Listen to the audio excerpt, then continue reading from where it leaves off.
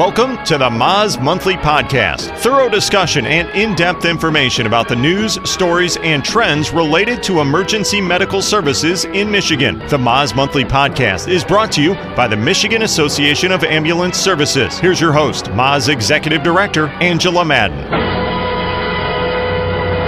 Hello, everybody. My name is Craig Dodge, and as you can tell already, I am not Angela. Angela is here with me, and I am guest hosting today for the Moz Monthly Podcast. And this came about because Angela and I had been talking about the Moz Monthly Podcast, and I was excited to hear the podcast because I am a dedicated podcast listener. And so I had reached out to Angela to let her know that I thought the podcast was great. And we came up with this idea of doing a guest host. So I am your guest host today. Angela, I'm turning the tables on her. Angela is the guest because I thought it would be nice not only for us to learn about Angela, but let's learn about Moz as well and the role that Moz plays in Michigan in the EMS industry. So Angela, welcome to your own podcast. Hey, Craig. Thanks so much for joining us on the Moz Monthly Podcast. I am so excited to have you as our guest host. Not going to lie, I'm a little nervous about having the tables turned on me, though. So go easy on me. I will maybe do that. I probably should tell everybody, just since I'm guest hosting, that I am a paramedic. I've been in EMS in Michigan for a long time. And I currently serve as Vice President of Resource Delivery for Life EMS out of Grand Rapids. Basically, that means I'm VP of Operations. I actually still do get out on the truck a little bit and work in the field. Obviously, I've known about Moz for a long time, and I'm excited to host the podcast today. I hope I'll learn something new about Moz today. Well, it's great. I can't tell you, Craig, I know we've had several discussions about you coming on the podcast and now you as our guest host. I've really enjoyed your perspective, both as a practitioner out in the field and as somebody on the operations side of an agency, as to what type of topics really will interest our listeners and where can we provide some additional education. So I really think this is a great first step, and I think we have a really good collaboration moving forward and to make the Moz Monthly Podcast the best that we can. Absolutely. And you've been very open to, some ideas and stuff. I tried to brainstorm a long list and give you some ideas, and hopefully you've got a lot of great topics for the next few months to keep you busy. So definitely. Well, first off, I understand maybe today is a special day for you. Today, we are recording Friday, March 12th, and today is my birthday. Well, happy I won't tell birthday. you what number. Of course not. But happy birthday to you. I hope it's a special day. Thank you. I'm looking forward to it. It's a beautiful day. The sun is out. I couldn't ask for a better day. Well, it would probably be a great day to go for a balloon ride. Maybe a little bit cold. It's a little windy today. Cold, I can handle. The wind, we can't do. Okay. Well, and that is something that I learned about you, that you are, what is it called? A balloonist? I'm a balloonist. Yep, a balloonist. And I do carry a private pilot's license with its FAA certification. Yeah. Awesome. Well, good for you. Well, thank you so much. It's a hobby that I have come to love. I kind of grew up with it. I grew up in Jackson. The town has a hot air balloon event every July. So as a kid, I grew up going to the event. Then when I was old enough, I started volunteering for the event with my mom. Actually, we both would volunteer. And I got to meet some absolutely fantastic people, pilots themselves, in fact. And once you meet a pilot, it's a kind of a funny story in ballooning. Usually your first balloon ride comes because you're helping another pilot. One lands in your yard. They'll give you a short little tether. And your next balloon ride usually costs you the price of your own equipment. And that is typically how the story works. For me, I was very involved and crewed for several different pilots growing up. ended up moving out of town, lived in Washington, D.C. for a few years and came back home to Michigan and immediately got back into ballooning, bought my own equipment, and then was able to get my pilot's license in 2019 and have been loving flying myself ever since. That is awesome. So on a typical summer, how many times do you fly? That is a really interesting question. And I would say we calculate our time in hours. So how many hours of flight time do we get? Each balloon flight can be, depending on the weather, anywhere between a half hour to maybe an hour and a half on a cooler day. But I would say probably 15 to 20 would be average. Last year, unfortunately, due to the pandemic, we started the season late, not quite sure how people would react to us landing in their backyard. So I was only able to fly 11 hours last year, but I've already been out once already this season. And so hoping to really build on that. Great. Well, make sure you're safe at all times. Absolutely. Thank you. Yeah. So you are already telling us a little bit about Angela. And so before we talk about MAS, let's learn a little bit more about you. You serve as the executive director of MAS. So tell us a little bit about your career and how you ended up at MAS.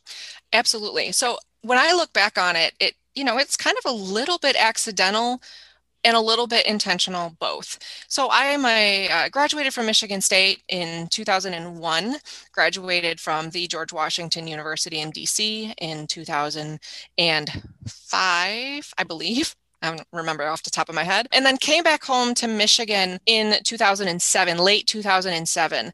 So prior to going to DC, right after graduation, I got a job at the Small Business Association of Michigan. It was a low-level government affairs position, an assistance position, working directly with their association lobbyists and their multi-clients. And that's what kind of got my feet wet. From there, I moved into a more dedicated policy position in Washington, D.C. for an organization called the American Waterways Operators. AWO represents the tugboat, towboat, and barge industry in our nation, which is extremely active both nationally and at the state levels. And then when I moved home back to Michigan, I came home, I was the director of legislative affairs for the Michigan Beer and Wine Wholesalers Association. So the organizations that move beer and wine from the manufacturers to the store shelves where you and I buy our products today. After leaving beer and wine, I did a shorter stint at the Department of Human Services. Now, at the time, I took a position at DHS that was pre-merger, worked at DHS through the DHS-DCH merger into what is now known as MDHHS. And did mostly policy-related items there. I got to work on some really, really worthy items of legislation, and I really enjoyed that position. But I realized fairly quickly at the department that the trade association world was really my niche, and I was itching to get back. The position at MAS came open, and I began at MAS. So you have a good background there of both representing organizations as well as some time within the state government, which really probably gives you a good insight into how the state government operates, legislative affairs, that kind of thing, which I would imagine really helps for your current position.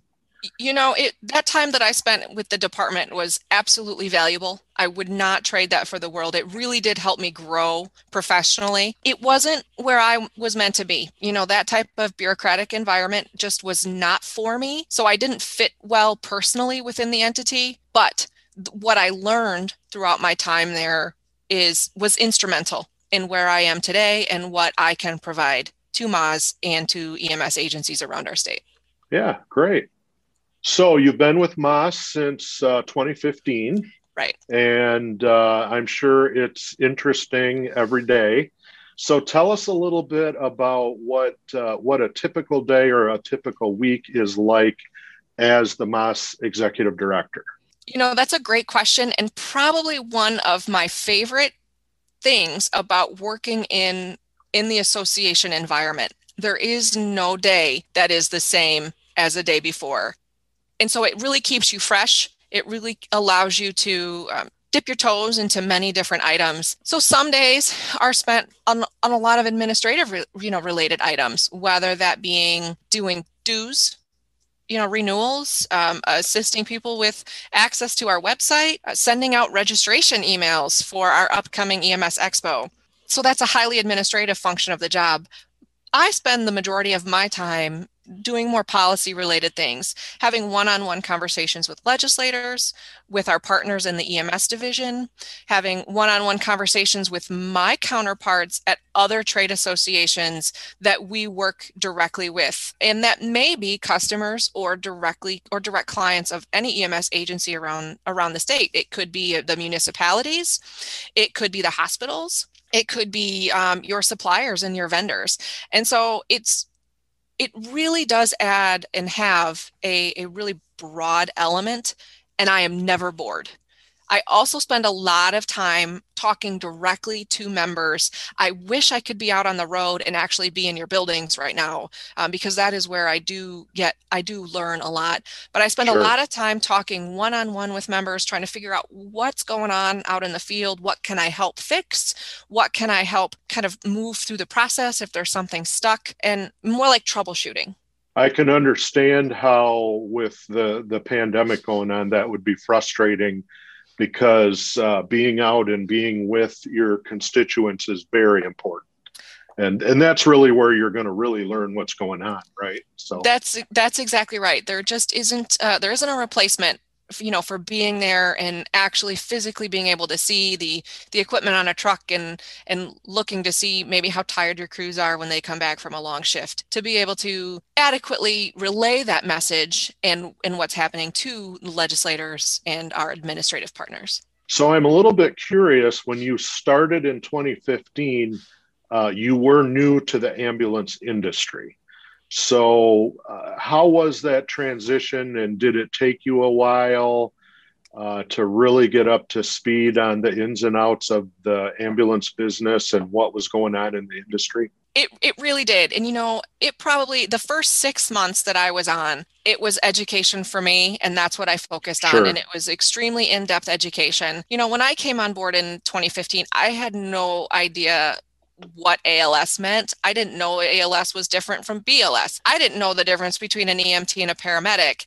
There are a lot of people out there that do not know those differences. So as someone who's not a practitioner, not a clinician, I think it does give me a little bit of credence to say, I had to learn this too. Here's a way that I've learned it. Here's a way that I've remembered it. Let me help explain this to you in non-clinician terms.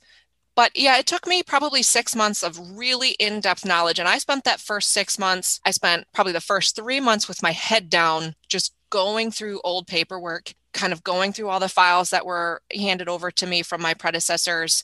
And then I probably spent the 3 months after that in buildings, really trying to see, what happens out there, getting my hands on, learning then that there's education programs, and there's a BLS agency, there's an ALS agency, and let's add in this thing called critical care, and really trying to hone what I had learned, what was already on paper. Okay. Now you mentioned looking through, some old records and stuff. And as we transition maybe to talking specifically about MAS, I don't know the answer to this. Do you know how old is MAS? How long has it been around in Michigan? Absolutely. So MAS was formulated, the Articles of Incorporation were signed in August of 1968. Really? Yes. That long ago? I honestly would not have guessed that. Yes. I thought you were going to say something like, 1982 or something like that. So that is really interesting. Yes, it's been around, obviously. So 1960, if I'm doing my math correctly, that's 53 years, almost 50. So we're in 52, almost to our 53rd anniversary. And EMS Expo is on year 46 of that. So, okay. Yep. Wow. That is pretty impressive. So a long track record. Long positive track record. Yes. And still going strong today. Yes. Awesome. Well, give us an overview of MAS then, and what role does MAS play in the EMS industry in Michigan? MAS, the Michigan Association of Ambulance Services, we are a nonprofit trade association. And what that means in trade association lingo for other nonprofit entities, you've probably heard of foundations, universities are nonprofits, hospitals are nonprofit, most of them are nonprofits. So MAS represents ambulance agencies throughout the state, and it is, for us, it's basically everybody but a fire-based agency. And the only and fire-based agencies can join the organization, but not as a voting member. And the only reason that is because we didn't want to pull their membership away from the Fire Chiefs Association, to which they most part already belong. So it's just, not wanting to tread on anybody's turf. So that includes nonprofit agencies, for-profit agencies, municipally owned third service, municipally owned authorities, and everybody in between that is not a fire-based EMS agency licensed under Section 20920. Okay. So what we do is kind of everything that we've talked about. We provide for the big ticket items. We provide lobbying and education for EMS agencies. We also provide probably our most active committee is our reimbursement committee, and is the one that we, like I said, the most active and that does the most on a very regular basis. They engage and interact with our payers to ensure that, your reimbursements are maintained at the level that they should be maintained. So do you know how many member organizations there are off the top of your head? Yep, we have 72 member organizations right now. So statewide, there are approximately 300 transporting EMS agencies. The 72 EMS agencies that are members of ours is almost everybody that is not fire-based. We cover 96% of the geographic territory of the state. Okay, awesome. Excellent. Yep. So you are really representing the industry. We try to. We really do. And it has been my mission, my personal mission since coming on board to make sure that our board of directors and our committees are representative of the industry across the state, that we have a good mixture of large agencies, small agencies, municipal, rural, urban, for-profit, nonprofit, so that we do have, when an issue comes up, we have a conversation that incorporates everybody. Mm-hmm. And again, speak to some of the main services that MAS provides then for members, such as EMS Expo. You mentioned a moment ago education. So EMS Expo, 2021 is year 46 of EMS Expo, with the little asterisk since 2020 couldn't happen. Right. And that we provide, EMS Expo, MAS partners with our counterparts at the Michigan EMS Practitioners Association to provide continuing education courses to practitioners at an extremely reasonable price. Typically, we will offer about 20 credits for a 2.5-day event. We pack them in tight. We offer some networking, and people walk away with what we think are some really great with some good learning and seeing some speakers that they wouldn't typically see, and are able to, have good quality credits under their belt.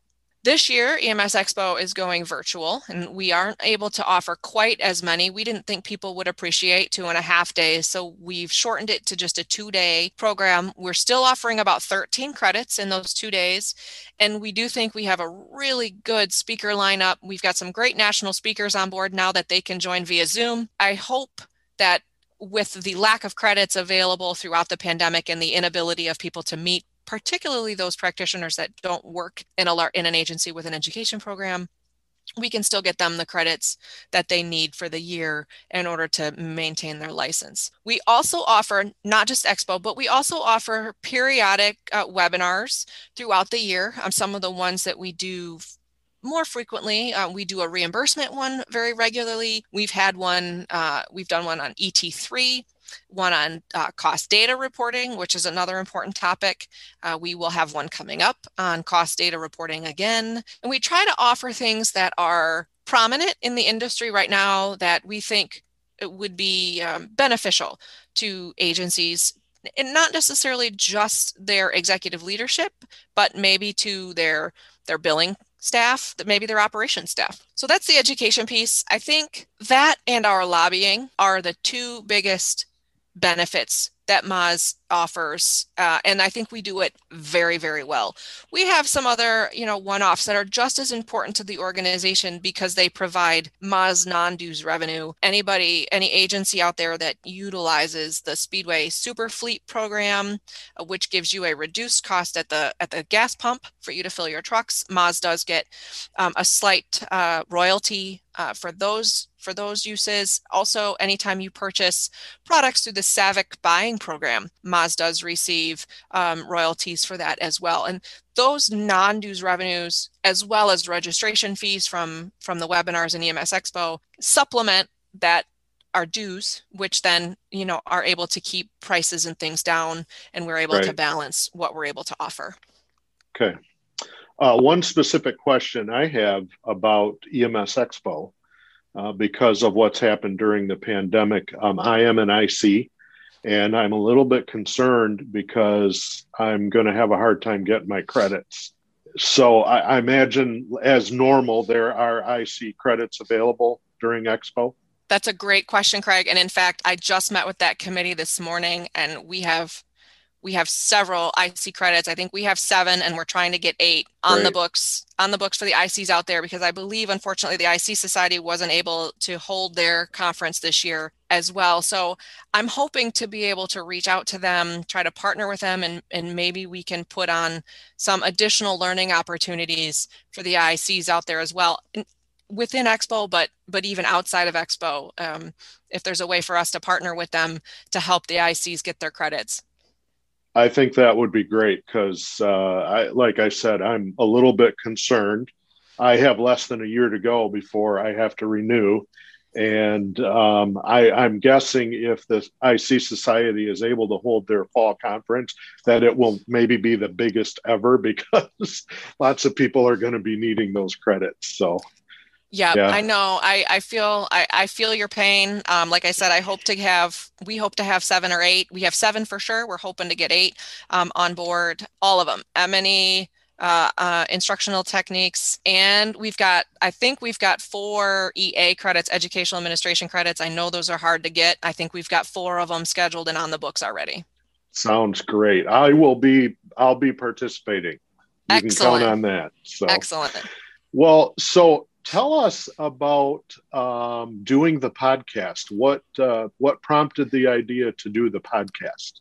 It just came about as another way to provide information. I am an avid podcast listener, as well as you and I have talked about previously in our conversations. And when I started searching for EMS related podcasts, everything I came up with was clinical, and which is great. I think that's fantastic. Anybody in a truck can pop up something clinical and hear what's the new news, what's the new piece of equipment, how do you use it, things like that. But I thought, we're missing this segment of the EMS industry, those that are in leadership, those that are in operations, those that maybe work in dispatch. There's just a large segment of the EMS population out there that might appreciate getting some of this other information in another format. Not to mention, I don't know how you feel about getting a whole bunch of e-blasts in your email inbox, but I'm kind of tired of sending them. So I thought, okay, so let's try disseminating some of this information that I would normally pop into an e-blast through a quick 20 to 30 minute podcast episode.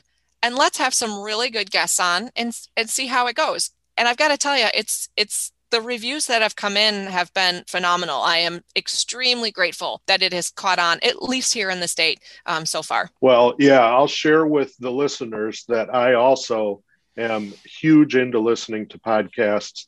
I subscribe to probably 50 or 60 different pods, and I listen to them every single day. And I want to share a little tip. I imagine probably a lot of the listeners know this, but just in case you don't, one of the keys to podcast listening, if you want to try this, is you can speed them up and listen to them fast. So I typically listen to podcasts at about double speed. Sometimes if the host or the person being interviewed on the podcast, if they talk really fast or they have an accent, I have to slow it down a little bit. But generally, I listen to them fast. And what's funny about that is when you hear somebody then talking normal, it's like, why are you talking so slow? Because you kind of get used to that. And the other thing that's awesome about podcasts is you can listen to them like anywhere. When you're driving, when you're flying a balloon, you could listen to a podcast. Most of us probably wouldn't do that, but mowing the lawn, it makes it for me easy to occupy some time, and I'm not having to sit in front of a computer and read like if you get an email blast. It's funny you say that, Craig, because I only listen to podcasts at 1.5 times speed. I tried my hand at double. It wasn't quite there yet, but maybe I'll have to try it again and see how I can do. But I'm the same way. My kids are actually physically in school right now, and we live about 27 minutes away from school. So especially on my drive back home, I can get a whole half-hour episode in typically. Definitely while I am sitting here, working, I'll have one playing in the background as well. And it's just better than having Netflix or YouTube on. Absolutely. It's a really good source of information. So far you have used the Moz Monthly podcast to highlight a few different topics such as billing and reimbursement. And you've already mentioned that's always a hot button issue. You've talked about COVID, the pandemic, and vaccines specifically, which was great. You've talked about education issues as well as some rural EMS issues. So what are some of the main initiatives that Moz is really focused on right now that are taking your time? I got to tell you, Craig, there's really one thing that's absolutely driving what Moz is working on right now, and that's data and the lack of quality data that we have. Now, the EMS division has taken some really good steps to help enhance the data that is being collected, whether it be your run data or other agency data, number of transports, things like that. That's all coming in through your PCRs. So we're able to build things off of what we have. Now that the e-licensing portal is also live, we have more information about what the provider population is out there, which is a key part of one of Moz's main goals and objectives this year. And that is to really drive recruitment and retention in our industry. Our industry is, I'm going to say, dying a very slow death because we are now losing more paramedics in particular a year than we are gaining them. And anybody could point fingers as to what the cause was or what it was that started that trend. It could be anything. It could be the difficulty of the job. It could be, COEMS accreditation. It could be national registry. It could be the millennials just don't, the new generation they don't want to sit standby in a 15x8 box for hours on end, and they want more work-life balance. There's so many things that are coming into the recruitment and retention issues that in order for us to really figure out what it is and how we can enhance and how we can get more people into the field, we just need to know why people are leaving. We need to know who we have. And hopefully now that things are becoming more electronic, we'll be able to do that. So recruitment and retention is item number one, and we need that data to drive that. So some of the topics that you're going to see the Moz Monthly podcast continue to focus on this year are both of those, data and then recruitment and retention. The other piece that Moz is really focusing on right now is reimbursement. And we have a very large legislative initiative going on, and we have asked the state legislature to commit $10 million of general fund money directly to EMS to enhance and increase Medicaid reimbursement rates. With that $10 million, we believe that the federal drawdown, the federal match, it's called FMAP in legislative terms, will give us enough combined, the 10 million plus the federal drawdown will give us enough to bring Medicaid rates in line with Medicare. And that parity, we believe, will go a long way in helping increase the industry, enhance the industry to a point where we can increase pay, we can recruit new people in monetarily, and then we can begin to end that vicious cycle of losing more paramedics than we are gaining. Absolutely. You are exactly on the right track. And as somebody who is in a leadership role in an EMS agency, I can tell you that I am scared Many of the other EMS leaders that I speak to are also scared about what's going to happen in the next year or two with our staffing. And we all understand from the budgetary standpoint how really reimbursement is going to drive our ability to compete, because that's what's happening is other industries, other healthcare positions are they're outdoing us. They're paying better, offering better working conditions, and they're taking our people. And a lot of people don't know, you are absolutely correct. A lot of people don't know that the Affordable Care Act included incentives for hospitals to hire paramedics to work in the emergency department. Now, they're not working as a paramedic, they're working as a technician there, but the skill set that a paramedic has is extremely valuable to the EDs. And just Sure. like you said, the pay is better, the working conditions are a heck of a lot better. They're not in a blizzard on the side of 131, are they? They're tucked into an ED. So that is something that we're fighting also. It's not just aging out, it's not retirements, it's not bodies giving out on the job. All of those happen, but we are competing against other industries also. Yep, absolutely. Angela, tell us about the board of directors. Like any association, a nonprofit or association, you have a board of directors. Essentially, you as the executive director report to that board. So tell us a little bit about their role and how you interact with the board. Absolutely. So you're right. There are 17 of them. And as one entity, they are my boss. And they represent, as I kind of alluded to earlier, they represent all different types and sizes of agencies. We meet monthly, and they direct the policy and the fiduciary responsibilities of the organization. So it's their responsibility to ensure that I am operating the organization in a fiduciarily sound way, financially sound way, ensuring that dollars paid in via dues and other dollars that we received are being used to support EMS agencies around the state through our own policies and programming. So, everything from overseeing not just myself, but then the work that we have a contract lobby firm, a multi-client lobby firm on staff. We have a public relations firm, and we use our time together to really look at the big picture items and how we want to drive the conversation about EMS in our state. Then I take those big pictures and we work out what are some of the actions that we can do and what are the steps that we need to take to drive them? Do we need to flesh anything out a little bit further at the committee level? Do we have enough information about certain things and how it will affect certain types of agencies that maybe we need to do a little bit more outreach?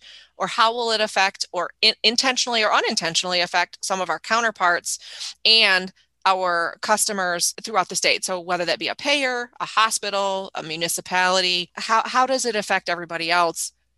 And what do we need to do to move forward to enhance that policy? Now, again, like most associations, a lot of the work gets done by committees. And Yes. You've already mentioned in our discussion today the committees. So tell us a little bit about the committees and what they're up to. Yeah, we have 4 extremely active standing committees. So these committees work year round.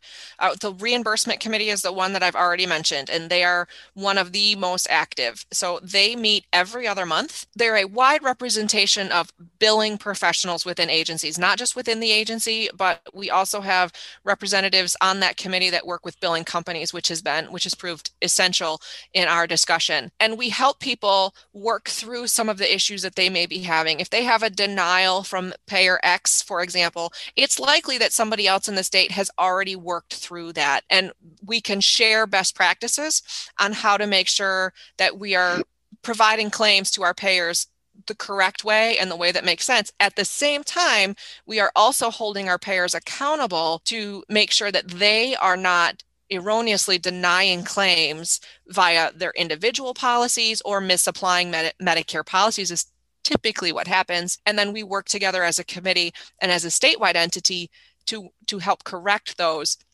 We have a much louder voice as a large entity versus you as an individual, as Life EMS, for example, picking up at the phone and trying to get in touch with Blue Cross. Not to disparage Blue Cross, they are actually wonderful partners, but they were the first example that came to my mind. Me being able to present them with claims examples from multiple agencies for one thing versus you just submitting a small handful of claims to any payer just has a much larger impact. And it has been extremely successful, extremely successful. Another really active committee is our legislative committee. That committee meets monthly to talk about any existing or newly introduced legislation that has come out through our legislative partners. And they also assist with the development of legislation that we would like to put forth. I typically, and our lobbyist partner typically will write the majority of that or work to correct, but there are sometimes nuances that we just don't pick up on, and we need actual agency representatives to really look through that and how it would impact and how it would play out in your daily life. We have our professional standards committee, which deals with almost everything else that you could think of from an agency's perspective. I think last year on their docket, they dealt with everything from mental health transports to remount configurations and specifications to ethics. I mean, their work is just so broad stroke, and the committee makeup of that committee is I just have a hard time envisioning, every time who is on it and what their specialty is, but they are absolutely specialists in each of their individual slices of the EMS pie on that committee, and they too are very, very busy. I'm blanking on the last committee. Oh, education committee. We've already talked about EMS Expo. Oh my gosh. Yes. Sorry, guys, I'm a year older today. The education committee is our fourth committee, and their main job is to plan EMS Expo every year. But they do also put forth some webinars and some other items, some other educational pieces. It doesn't have to be a webinar. I'm just living in our pandemic life right now. But yeah, no, their main job is EMS Expo and putting on any other educational needs that we may have throughout the state. So in our discussion today, we've touched on some of the other organizations in Michigan. There's a lot of other organizations that are related to EMS. So tell us a little bit about what are some of the other organizations in Michigan that MAS works very closely with. Yeah, you mentioned the EMS practitioners. Yeah, MAS works very closely. I have a number of counterparts that I am in regular contact with here within our state. And of course, our Michigan EMS Practitioners Association, MIEMSPA, being probably the closest. They are, as you know, Craig, the road crew, the paramedics and EMTs working in your agency and other agencies, around the state every day. With them, we also work. I have counterparts at the municipal level. So the Michigan Municipal League, the Michigan Association, the Michigan Townships Association, the Michigan Association of Counties, and their multi-client lobbyists. Also the Michigan Association of Fire Chiefs, the Fire Union. The other EMSCC, the Emergency Medical Services Coordinating Committee stakeholder groups, the IC Society is another one that's extremely important. And there's a couple of new ones, the Pharmacists Association, the emergency nurses. There's a trade association for everything, Craig. There's even a trade association for trade association professionals. So, I try to make sure that I have a really good working relationship with somebody in each of those organizations, at least somebody that will answer my phone call and return my email. Nationally, and our EMT, the National Registry, we've got the AAA, the American Ambulance Association. And so we try to stay in touch keep our finger on the pulse of what's happening nationally so that we can jump in and support their efforts when they need us as well. And there are national issues, of course, that drive what's happening in Michigan. Absolutely. And so, all of us have to kind of keep up with what's going on, including, the last year, a lot of COVID-related legislation, guidance coming from the Centers for Disease Control, Gosh, it's been quite a year, hasn't it? Absolutely. CARES Act funding. It has been a very busy year, both nationally and locally within the state, and still is. I mean, just yesterday, the president signed the American Rescue Plan Act. So now we're talking about treat and place, right? So Yep. everything has an effect on what we do. Well, is there anything that we haven't talked about that you'd like to just mention to our listeners before we sign off? One thing, I guess I'm going to say, a lot of people, the history of Moz, there were some concerns as to what Moz was way back, and who Moz was way back. Well, it's a new day, boys and girls.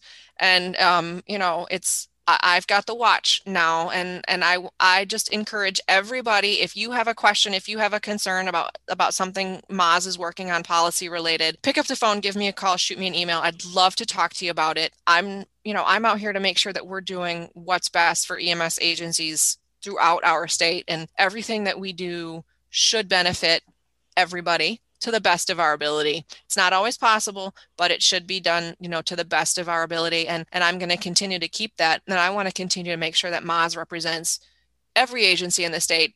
It doesn't matter how big you are, how small you are. It doesn't matter who your ownership is. We want to make sure that we're adequately representing everybody and really trying to stay in touch with the systems that are out there today. So my door is open, as we would have said pre-pandemic. So my cell phone is open. I'm always available for a phone call. I love talking with people to find out what's going on and how we can improve it. Love troubleshooting things with everybody. And please listen to the podcast, get your info, join a committee. That would be great. Spread the wealth, spread the work. And then lastly, if you haven't yet called your state legislator about a reimbursement increase, it would be a wonderful birthday present if you please would just pick up the phone, take 5 minutes, call your legislator, run into them at the grocery store, try to hit them up. Well, Angela, thank you for switching places today and moving over into the seat of the guest and letting me handle the guest hosting, I guess. And it's been very informative. Since this is the Moz Monthly Podcast, it's important that all of us know as much as we can about Moz and what Moz is doing. And I want to say thank you for your leadership of the group and all of your hard work representing EMS agencies. I know that the work you do is vitally important. I would say EMS is a tough business to be in, and unfortunately, it's getting tougher.